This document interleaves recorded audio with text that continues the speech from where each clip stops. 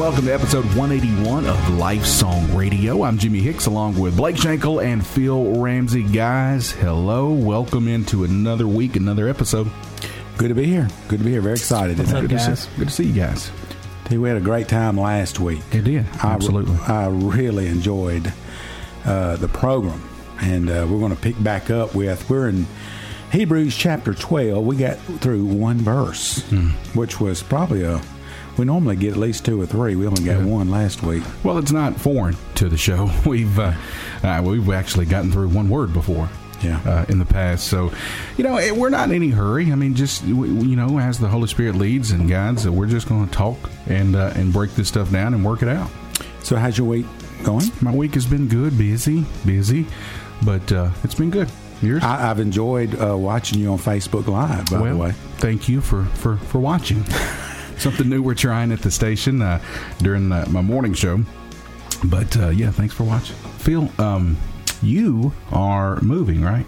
Your business. My business is sold, or I am selling my building, and it was an answered prayer. Been trying for a little while, and just kind of come to the conclusion that I was just going to stay there and ride it out till I retired in about a year. No, I'm just kidding. Well, when you make Phil Ramsey type of money, you can retire after about 25 years. Anyway, whatever. But I did. I'm going to tell you something that happened interesting to me. It was this past week was Mother's Day, so we went to my wife's home church, which is actually just right around the corner. And my girl was going to sing that day. Reagan, she's 20. She was going to sing the special. So I told her to get her phone ready. We'd get there 10 minutes early and do a little sound check before the service started. So we're walking in the front door, and I open the door, and the lady there says, "Well, hello. Glad to see y'all. Phil, we're excited that you're here today." And I'm like, to myself, I'm like, what does that mean? Here's let me for those of you who don't know Phil, he's never heard that walking through the doors of a church before. But I walk in, and she actually said, we're excited to hear from you, is basically what she said. And as I got halfway down the aisle, I'm like, what did that mean?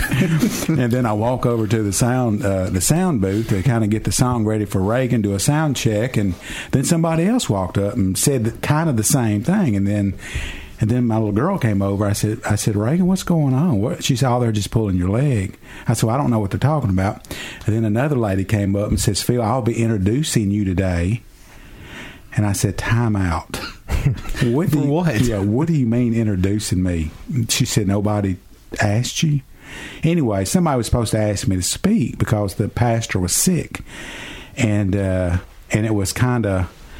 He had 5 minutes notice to preach. Yeah, and so I just said, "Look, give me 5 minutes." Literally, I took the Bible to the back pew, got a pen, and the issue is, fellas, it's not what do you say when you got the Word of God in front of you, from Genesis to Revelation. Absolutely, what in the world do you pick out to say? Yeah. So it's not like you don't got anything to say. It's like, what do I say? Anyway, God gave me a scripture, and it was just really, really good. And I want to thank Garland Methodist for allowing me to speak, even though it was 5 minutes notice. But I really enjoyed it. I listened to it. You recorded it and sent it to us. And let me tell you, I was blessed. I was blessed to hear it. And I think Blake made the comment in our group text that some of the best sermons are preached on 5 minutes notice, or some of the best sermons are Saturday night specials from pastors who are just so overwhelmed and they don't know, where something happens and the Holy Spirit gets on them. But that's exactly what happened to you. You had 5 minutes notice. There's no way Phil Ramsey in his own power was going to get and speak intelligibly the Word of God to people on 5 minutes notice. It was the Holy Spirit speaking through you. Well, and so you did a magnificent job. I was honored. I was very I was definitely blessed, excited. Yeah. Anyway, that was pretty blew my mind Sunday morning. But so we good, Blake? You're cool? Everything right? Oh yeah. Oh good. Yeah, I'm ready to get started. Well, let's do that. Last week we started a new chapter, Hebrews chapter 12, and we read 3 verses. We kind of got through one verse. So I'm just going to say I'm going to read 1 through 3 again. We'll touch base on 1, and then we'll break down the next 2. And I believe I believe we can keep going and get into some more flow of what's going on with Hebrews. Let me start with verse 1 again. Therefore, since we have so great a cloud of witnesses surrounding us, let us also lay aside every encumbrance and the sin which so easily entangles us. Let us run with endurance the race that is set before us, fixing our eyes on Jesus, the author and perfecter of faith, who for the joy set before him endured the cross, despising the shame, and has sat down at the right hand of the throne of God. For consider him who has endured such hostility by sinners against himself, so that you may not grow weary and lose heart. Blake, pray for us before we begin. Father God, we just thank you so much, just for your glory, for your majesty, for just your awe-inspiring power that you have, Father. You are amazing. And, Lord, we are not worthy to even come into your presence, Father. The mere sinners that we are, how dirty we are. But God, we just thank you so much for the covering of blood, for the atonement of our sins, so that we can come boldly to the throne room today, Lord, and just speak with you, Lord. And we just thank you for that. We also thank you for this opportunity, this anointment, Father, that you've given us to be able to just speak this word, to be able to teach this word, Lord. We just ask that we are able to do it correctly, be able to discern it correctly, be able to digest it, to speak it correctly. Stop our mouths, Father, if it is something that you have us not to say, that if it's not what the word is saying, Lord. We want to speak truth, and in your word is nothing but truth, Lord. There cannot be anything other than that, Father, and we thank you for that. Lord, I just thank you for these men, for just how much they encourage my life. Lord, may we be encouraging to those who are listening today. Father, may we get something out of this today. Father, it's more of how can we serve you, and how can we go out and preach this gospel and deliver this message to the world. Father, help us to understand this message today and this text. Father, we love you, we thank you, we adore you, and we praise you. It's in Jesus' name we pray. Amen. Amen. Amen, fellas. So we talked last week about, we talked about running the race of faith, did we not? I mean, that was kind of that's verse the gist. One, the gist of what we were talking about. The race of faith really kind of flows from chapter 11. It does, and he kind of wraps up, puts an exclamation point on chapter 11 when he says we have a cloud of witnesses, run the race, and we have this cloud of witnesses. So he's talking about the men of faith and the women of faith that he took the time to break down and describe in chapter 11. And basically the whole gist of the whole thing is run your life, run this race with faith, and imitate those who imitate Christ. That's the basic gist of it. Absolutely. And when you run the race, run it effectively. Lay aside every encumbrance and the sin we talked about last week. The encumbrance, we've come to the conclusion, was basically, wouldn't you say, Judaism and the things from trying to pull in some of the old covenant into the new. Right. Circumcision probably, and those types of things. And the sin which so easily entangles us. So these guys, they had some great examples in chapter 11 of faith, of people who ran the race. They didn't run it perfectly, but they ran, they started, and they finished, which was a great encouragement to all of us. And if we're going to run, we don't want to run wearing a three-piece suit. We want to wear, what do we want to wear, Jimmy? As least as possible. Man. It really depends who's running that race, actually. But that's it. You don't want to weigh yourself down if you're running. That's true. Run effectively. Mm-hmm. Right. Yeah, and he says that, and he also talks about that sin. And that sin we talked about a little bit last week, and that's how we ended it was that sin is singular. We don't see sins, but that sin, and I think what we've read and what we can kind of get out of that is that doubt. That unbelief. That doubt, and that which Satan really loves to use, especially upon the Christian, And then, he's also talking to those who are on that fence as well. Hey, what kind of doubt could that be to these guys? Well, if I get over this fence and I do go head on in, there's persecution. There's going to be persecution not only from the Pharisees, those who are in control of the religious system at the time, but also even above that. We could talk about the Roman Empire and just the people. So there's doubt, and Satan he really plays within our lives that doubt. That's a big thing he does, and he plants that doubt. But then and it's hard to have faith with doubt, And so lay aside that sin, lay aside that doubt, trust Christ. Well, and here God's calling us to all believers to make whatever sacrifice necessary and do whatever it takes, no matter what the cost is, to follow Christ. So God has especially with this new grace covenant that the writer here is trying to explain to them, God claims dominion over our entire life. So if you're going to follow Christ, nothing can be held back. You can't keep anything in reserve. Either he's Lord of all or he's not Lord at all. Mm-hmm. That's good. Yeah. And Phil, you said something last week, I think in a text, or you said it was something like this, and I'll let you expound upon it, but you'll never sin if you believe in God. And I think you said if you're sinning, you're not believing in God. And if you just really think about that, it's actually true. You just stop and think about it. If you are believing God, which means you are agreeing with Him, and when you agree with Him, you walk with Him. If you're walking with Him, you're not sinning. So as long as you agree with God in faith, you will not be sinning. When you disagree and go your way instead of His way, that's called sin. So, simple statement and kind of mind-blowing at the same time. It is. That's right. One other thing, as coming into this race, right? He uses this race a lot. I mean, Paul just constantly uses race as a example of Christian faith.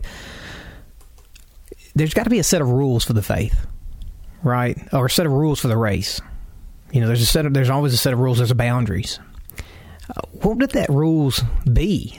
Right? I was sitting there thinking the other day, well, okay, we've got to have a set of rules, and that rules really is the Word of God.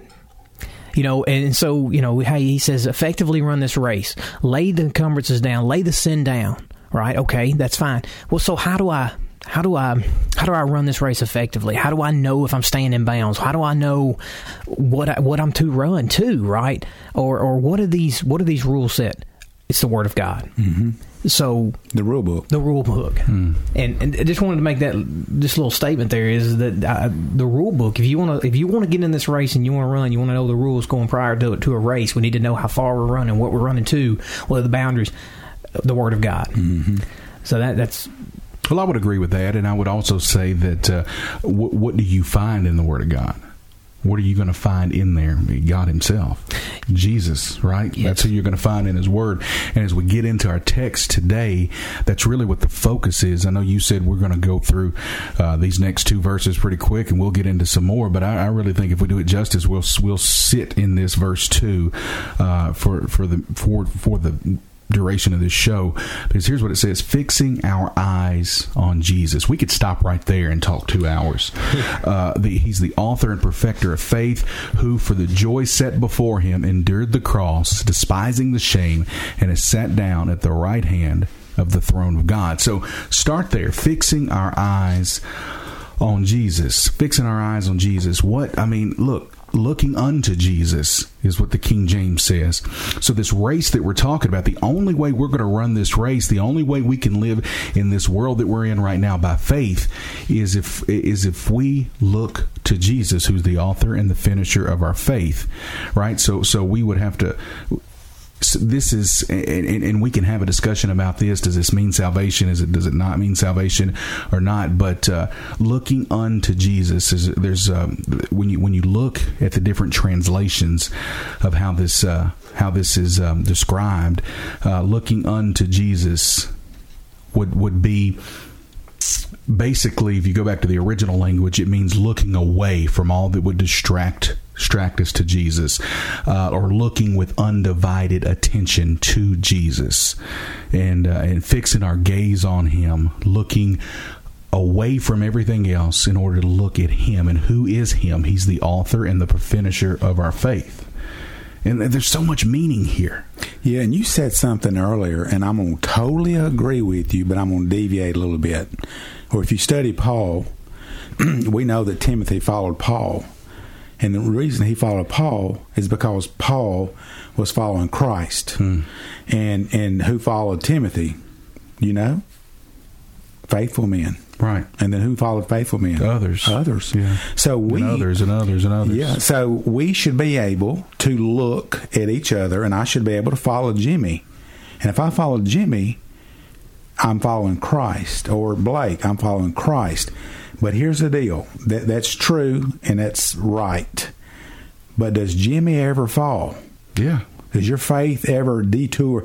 Do you ever do anything contrary to what God says? Absolutely. Do I need to follow you when you do that? No.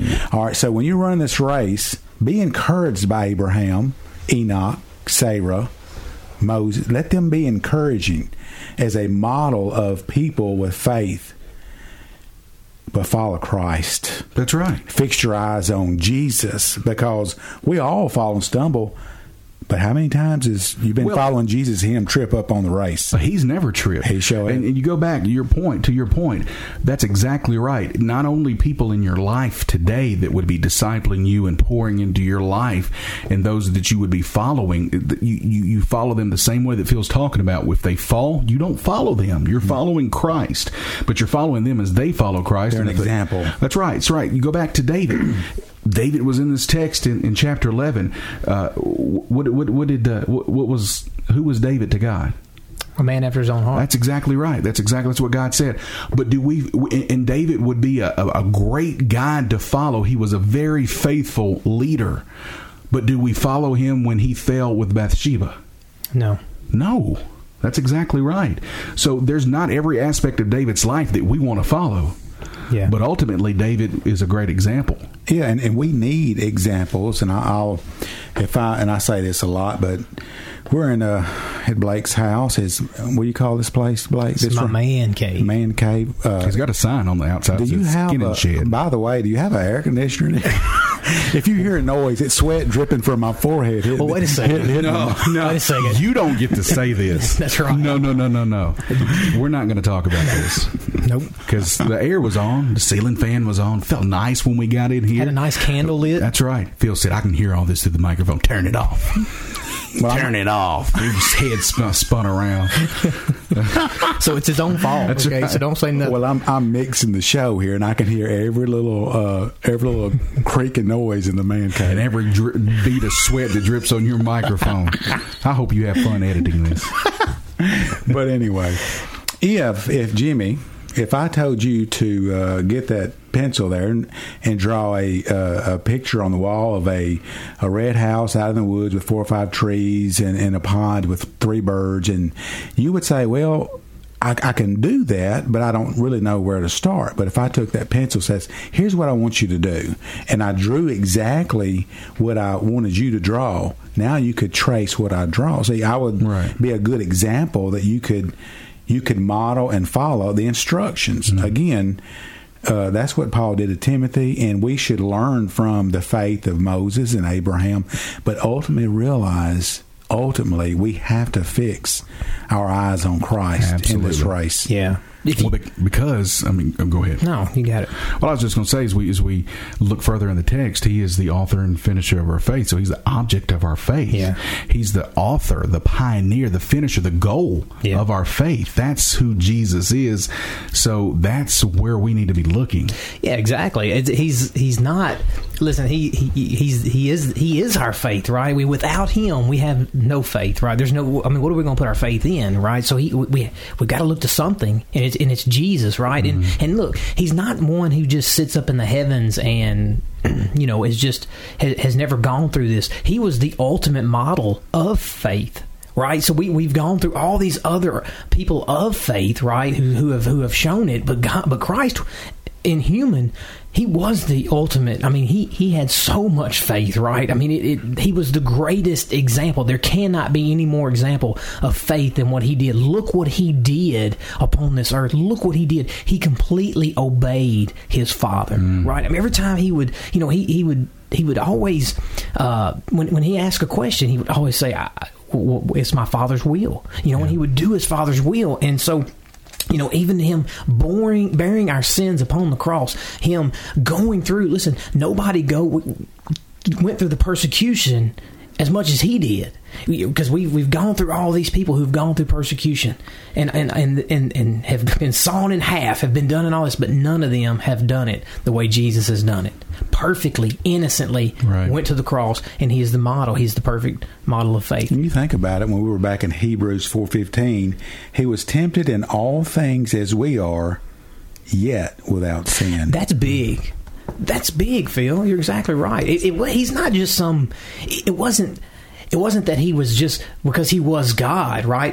It was specific that he was known as the Son of Man, right? He was fully God, fully man. Could that? You explain that to us? Exactly. That's what I was about to say. Get that, but that's what we know. Yeah. He was fully God, fully man. So the temptations come upon him. He had the exact same temptations that we had, which is so key for righteousness, right? He died a perfect man, and it had to be so that he was our substitute. God was not going to accept anything else. That's right. So for us to look unto him, we're looking away from, and we talked about it, but we're looking away from anything and everything that could be a hindrance in our life. And so even as we mention following those who follow Christ, even that cloud of witnesses in verse 1, if they are a hindrance to our faith, guess what? Look away from them. Look unto Jesus. Yeah. Even if they become a hindrance to your faith, look away from them. Look away from yourself, because yourself's going to keep you, your flesh, yourself, that'll keep you from looking to Christ. So look away to Christ. Look away from yourself. Look away from this world. Look away from the other runners in the race. Look away from everything that would make you stumble, that would make you fall, and look unto Christ. So I was going through my Bible study today, and I was in 2 Timothy chapter 2, verse 20 and 21, and Paul's writing to Timothy, obviously. And he says here, Timothy and all believers are likened to those honorable vessels that must be holy in order to be used for honorable purposes. So simply put, right, God will not use dirty vessels in his house, but those who are pure. So what God does is he calls all believers to strive for godliness, the utmost godliness, in order to glorify God and to be of the utmost use in our ministry. So you're talking about, Jimmy, you're saying lay aside these encumbrances. Well, you're not saying it, but the Scripture is, right? And you're saying, hey, whatever is encumbrance in you, right? And Paul, God through Paul has said, lay aside these things, right? You need to be honorable vessels. Listen, a surgeon doesn't drop a scalpel on the ground and use a dirty scalpel when he starts doing surgery, right? He doesn't use that. And the greatest physician is not going to use a dirty vessel when he's preaching the Word of God, right? We're to be clean vessels, and so there's a sin at times that creep into our lives. There's several sins that we don't know, that we may not even realize, right? We're not talking about adultery. We're not talking about these big sins that we want to label. We're talking about there's a sin of discontentment as well. And I think this leads right into this right here. There's a discontentment at times in our faith, right? There can be a discontentment to these Jews who are Christians who are being persecuted, right? We can be discontent with where we're at in our life, right? But yet Paul says, run the race, right? And so learning to be content in these adverse circumstances is instead, really, it's a supernatural response. And so we see this discontentment come in, and Paul says, shed it. Shed the discontentment. Shed the sin of discontentment. Why? Because Christ has already done this. Right? You have no reason to be discontent. Trust in God. Trust in what He has done. Right? Allow the Holy Spirit to work in your life. You've got no reason to be discontent. That's good. The two words, Jimmy, author and perfecter. Man, that's big. Well, it's really big, and if you give me a minute, I can kind of expound on that. Go on, do it. Well, author, man, this is so big. Author of what? Of our faith. Okay, of faith. Well, and let me get to that. Okay. This word is so full of meaning. It's one of those words in the Greek that has no equivalent in the English. The word author. It's used in Hebrews when the author says that Jesus is the captain of our salvation, and it comes from a root word that means commence. So the author is saying Jesus before us, he's the one who is the author of faith. He is the one who commences faith. We wouldn't have faith if he didn't give it to us, right? And all men, every man by nature is without faith. Right? All men are without faith by nature. Man doesn't possess the power to give himself faith. We believe that it's God's working through the Holy Spirit that gives us faith. And that's the gift and the operation of God, right? That's what the Bible teaches us. But there's another thing about this, and I think Phil kind of touched on it a second ago. If you look in your Bible, it says the author of our faith. But the word our is in italics, which means it was added by the translators. So a more reliable translation is that he is the author of faith. Not just our faith, but faith in general. So without question, the Bible teaches that Jesus Christ is the one who gives faith, and so we should look unto him as its object. Amen? Amen. Now, perfecter. He's the author and he's the perfecter. What does that mean? Well, you remember in John 19:30, Jesus said, "It is finished." Along with words, he also said in Luke 23:46, "Into thy hands I commit my spirit." That was the last words before he died. So his work was finished, not only in that it was completed, but it was perfected. You think about a composer. You take a composer who writes music, and if this composer dies while working on a piece of music, his work on that piece is over, and it's not finished. But on the cross, his work was both finished and perfected. Mm-hmm. This is why we need to look to Jesus. That's right. The author and perfecter of faith. Yeah. And I would put it this way: author and perfecter, but I would also say pioneer. You follow me? He is the pioneer. So we're to live in this world. We are to walk in this world by faith, but we must look to Christ as the pioneer. He's the one that struck out on the path. He's the one that blazed the trail before us. He's the pioneer. He's the one that cut the path for us. Now we should look unto him as we walk that path. Yeah.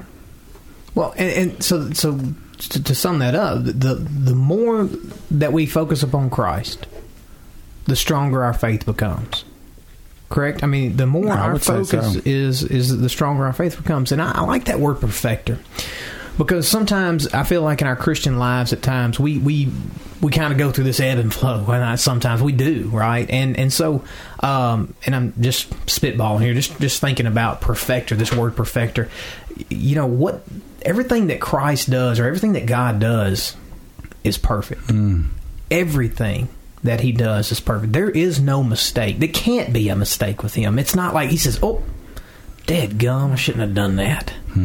No, it's all perfect, and our faith is perfect, or through him, it's perfect.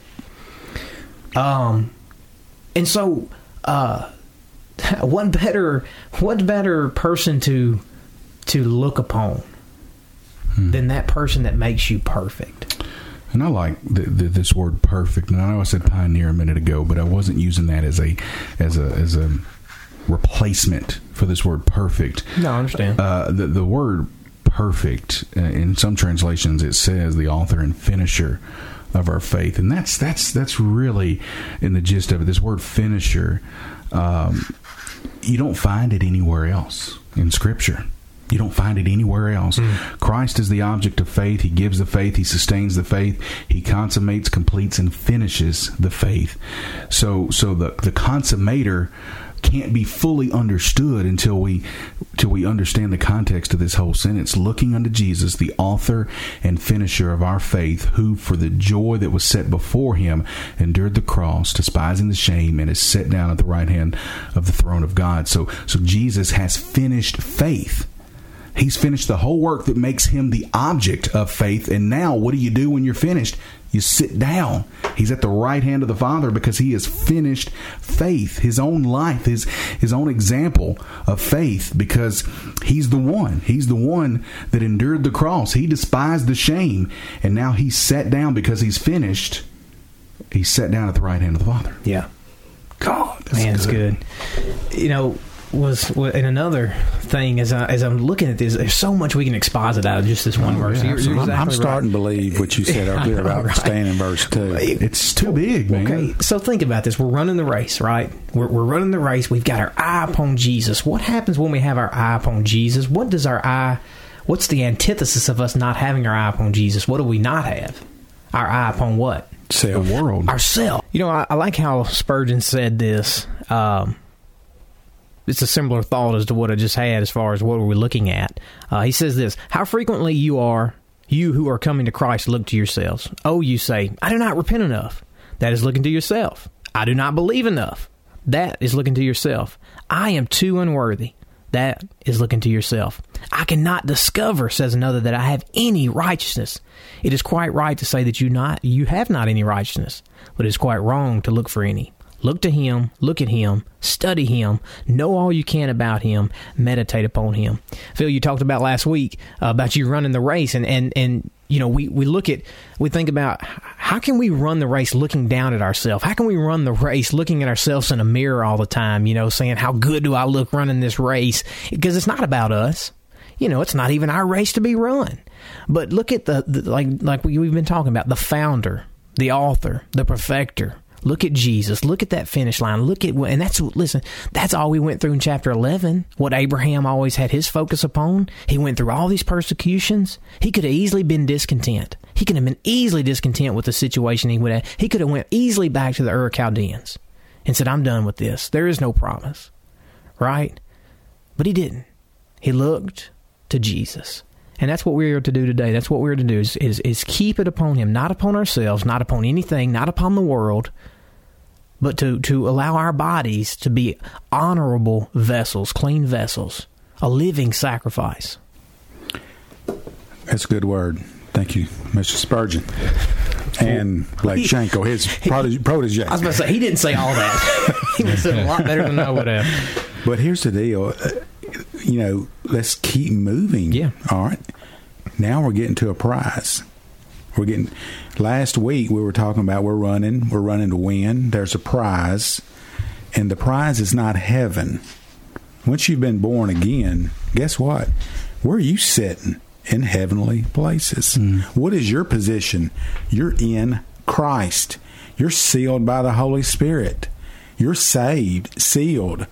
Nobody can snatch you out of God's hands. So the prize isn't heaven. So as we're looking at Jesus, is the one we're looking at. He's the author of faith. He is the one, is the perfecter, the one who completes it. What was his run like? What was he running to? The joy set before him. But and that is.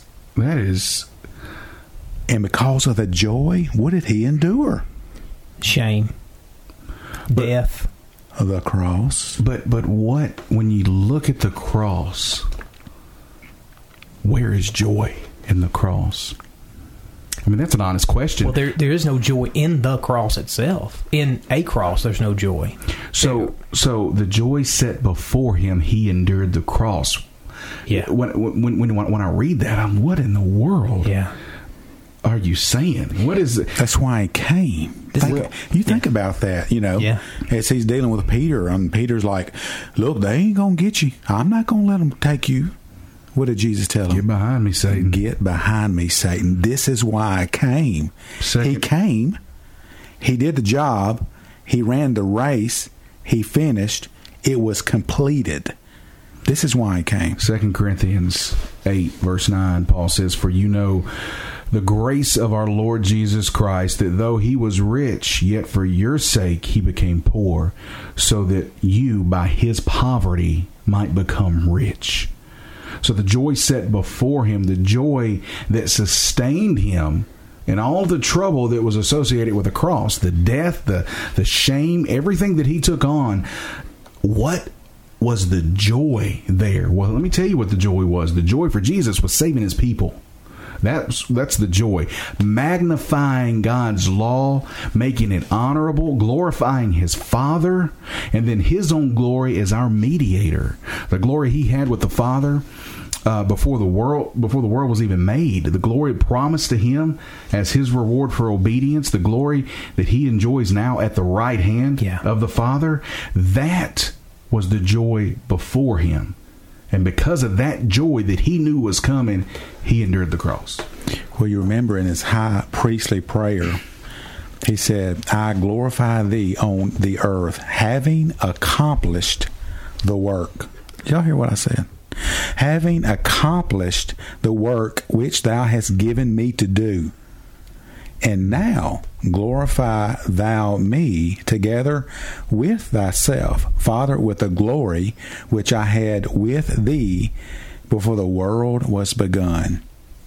So Jesus gained his reward by glorifying the Father while he was on earth, and he glorified God by totally exhibiting the Father's attributes. That's what we need to do. Yeah. How do we? We need to look to Christ. We need to let God. We got to be like Paul. Paul was crucified with Christ. He don't have a say so. He just let God live through him. Yes. And that's, for me, that's what he says. Joy. That's exactly right. And you were talking about that. And let's compare the two days here. The Jew way, the old Jewish way. What did they do? What did they sacrifice? They sacrificed dead offerings. Right? They're dead. They had to be dead. Now what are we talking about new in the new age? We're talking about living sacrifices, and it goes into our bodies are to be presented as living sacrifices. The sacrifices, they don't really, there's always a sacrifice, right? But back in the old days was dead sacrifice. This is a living sacrifice. Hey, we're living, guys. We don't have to die no more, right? Yeah. It's living. We don't have to suffer no more. We don't have to kill no more. The one has been killed for us. That's a terrible word, but he has been slain for us. Live your life as a living sacrifice. And you were talking about, Phil, there's joy. Jimmy, there's joy. There's also triumph. I look at the end of that verse as well. He sits at the right hand of God, the throne of God. Do you know there is triumph in the throne of God? Look, there is no other throne that matters. There is the throne of God. We go to Revelations when John comes in, and this is a worship service, right? John comes into the worship service that is going on. He is in the middle of it. What does he see? It's all, if you read the Revelation verse, it's all about the throne. Everything comes to, from, through, at the throne. It's the throne of God. It is the complete picture of triumph. And he has triumphed over everything. He's going to triumph everything. He's going to triumph over the smallest thrones the biggest thrones on the world. He's going to triumph over the biggest presidents, the biggest kings. He ain't going to. He has. He has triumphed over. So there is triumph in this, right? We talk about enduring the cross, despising the shame. Think about this. How much does Jesus love you? Now, Blake just said it just a second ago. You said, I think you said it, but you said that, maybe you said it, Phil, but Jesus did nothing. And a lot of times he says in Scripture, because, he said, because my Father did it. I do nothing without my Father, seeing my Father do it. I do it because it was the will of my Father. Yeah. Right? So Jesus had a immeasurable love for his Father. He obeyed his Father perfectly. Jesus and the Father are one. Jesus would not disobey the Father, right? How much does he love Phil? How much does he love Blake? How much did he love Jimmy? He sacrificed his Father turning his back on him when he became sin. And he did it for us. He did it for all those that would believe. That's love, fellas. Yep. That's enduring the shame. That's enduring the cross. If there's any other way, Father, but not my will, but yours. That's right. Even in that, he submitted to the Father's will. The complete obedience. And he endured the cross, despising the shame. Let me tell you something. The cross. I mean, you've seen the most graphic cross scene I probably have ever witnessed was probably Passion of the Christ. Yeah. And guess what? It was worse than that. Yeah, they didn't even... And you think about this. I mean, let's just get real. Jesus hung on a cross naked. Yeah. Naked. You know, the cross wasn't even for... It was so cruel. It wasn't even for the Romans.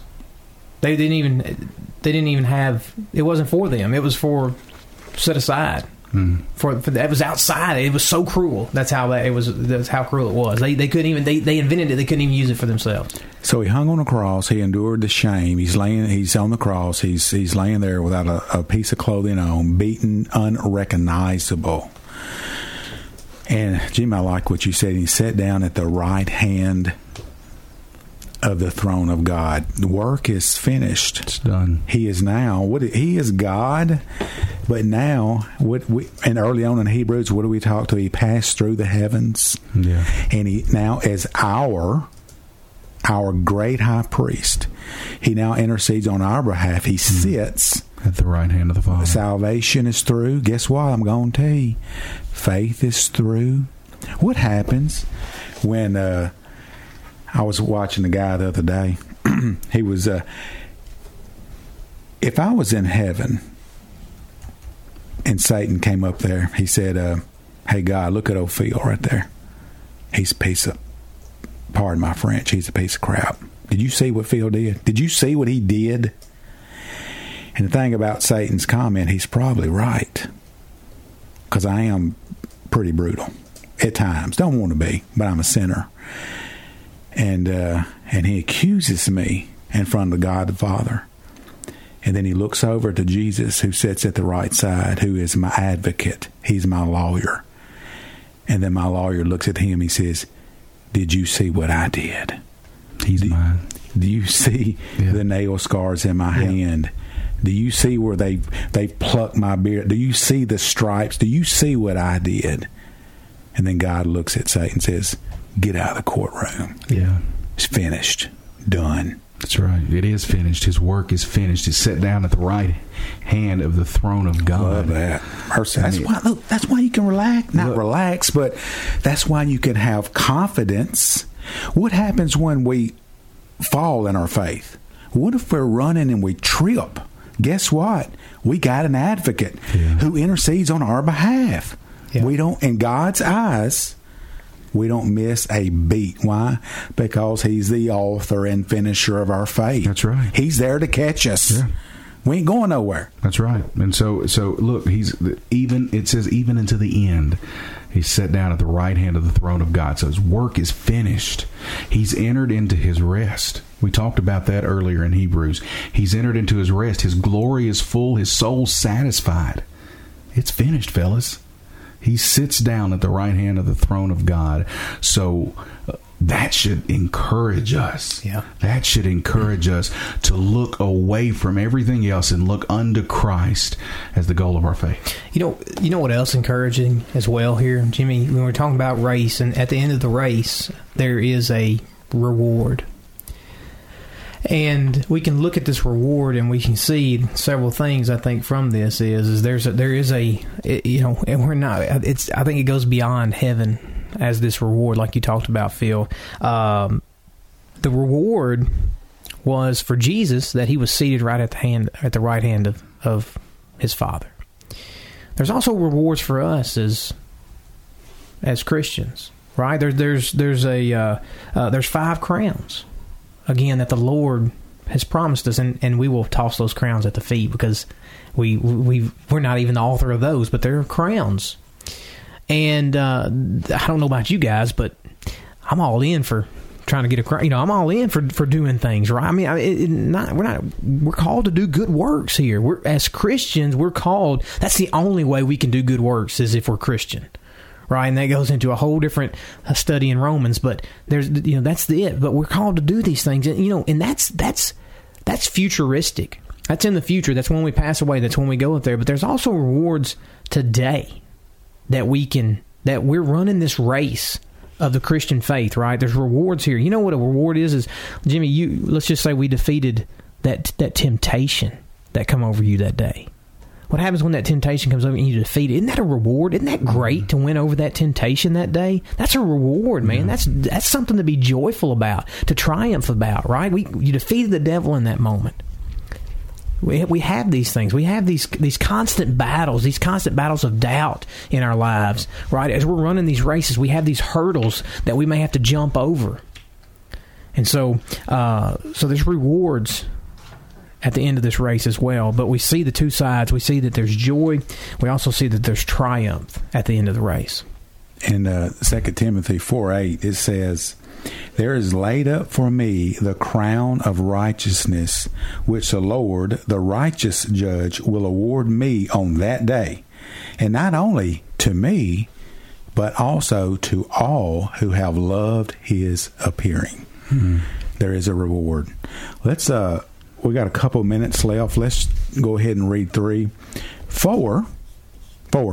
Consider him who has endured such hostility by sinners against himself, so that you may not grow weary and lose heart. We need to consider him. We've been through a lot. We ain't been through what Jesus been through. Have any of y'all shed blood like Christ?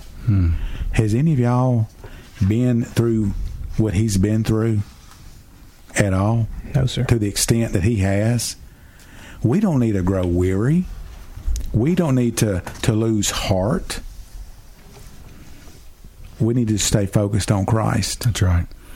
And next week we'll give a bigger picture of consider him, because that's huge. That's huge. Is that another show, Jimmy? I think so. It is another show. Really? Yeah. Verse 3 is a show by itself. I thought I just summed it up. Yeah. Well, let's summarize. But there's some Greek in there too that consider is even the consider needs to be considered. We got 3 minutes. Well, let me summarize today. In the last couple of weeks, really, the Holy Spirit says that we have to lay aside every weight, every encumbrance, and so we got to lay it aside. The sin of unbelief and every encumbrance, and run the race and run it with patience, this race that's set before us, right? And he tells us how to run the race with patience and how to run it to the end. Look unto Jesus, who's the author and finisher of our faith. For the joy that was set before him, he endured the cross, despised the shame, and now he's set down. It's finished at the right hand of the throne of God. So looking unto Jesus, folks, is not just a occasional glance in his direction. It's not an occasional thought about spiritual things.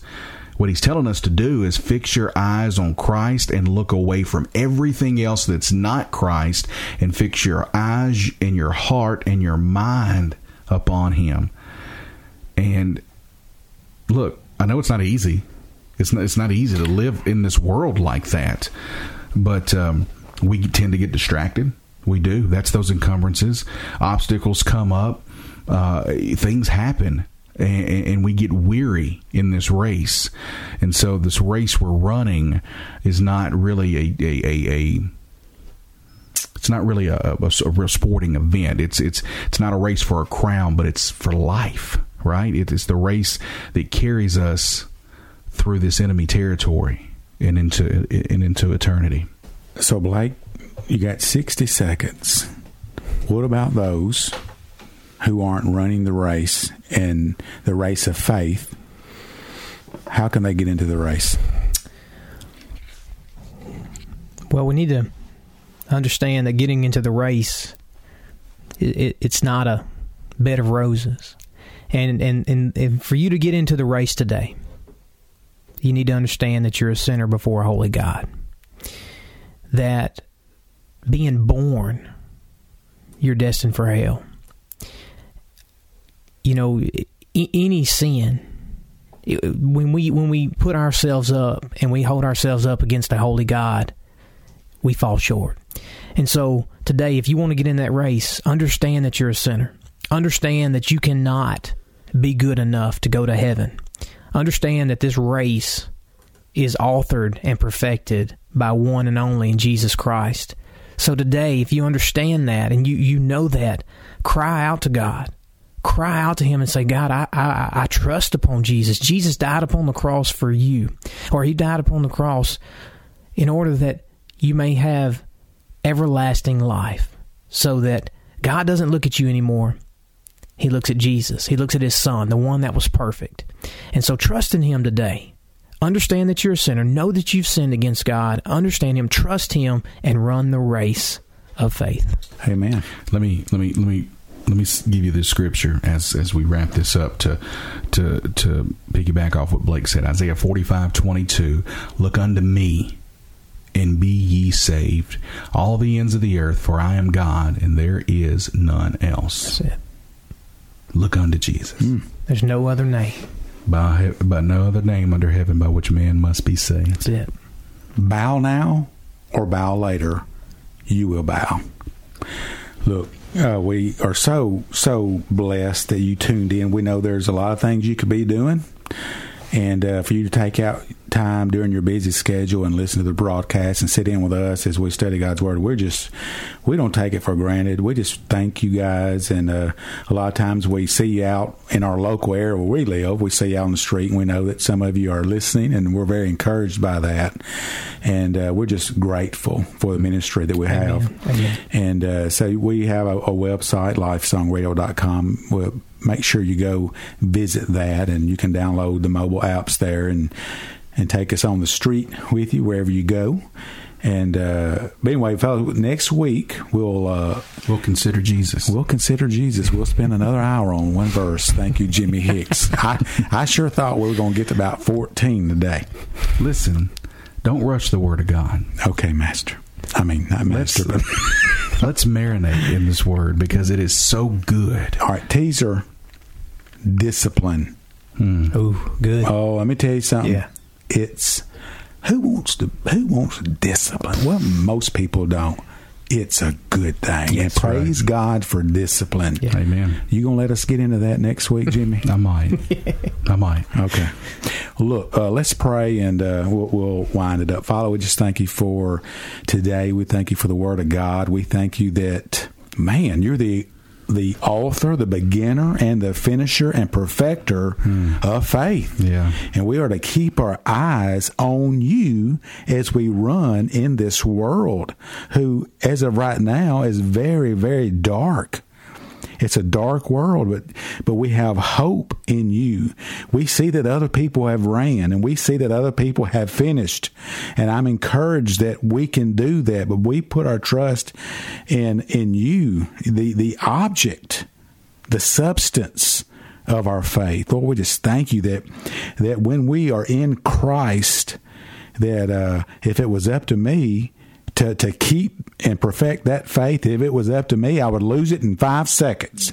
But praise God, you the author and the finisher of that faith. And I'm just so thankful that you're all powerful.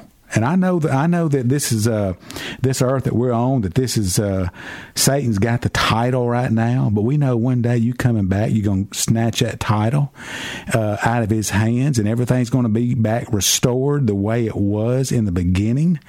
And we, your children, those who believe you by faith and run the race of faith, we get to spend eternity with the author and perfecter of it. Again, we thank you for the opportunity. We pray that you bless the program, you bless the Word. May it penetrate the hearts of non-believers. May it grow the faith of those who have been born again and running this race. Again, we thank you and we give you every bit of the glory and honor. In Jesus' name, amen. We'll see you next week for another edition of Lifesong Radio.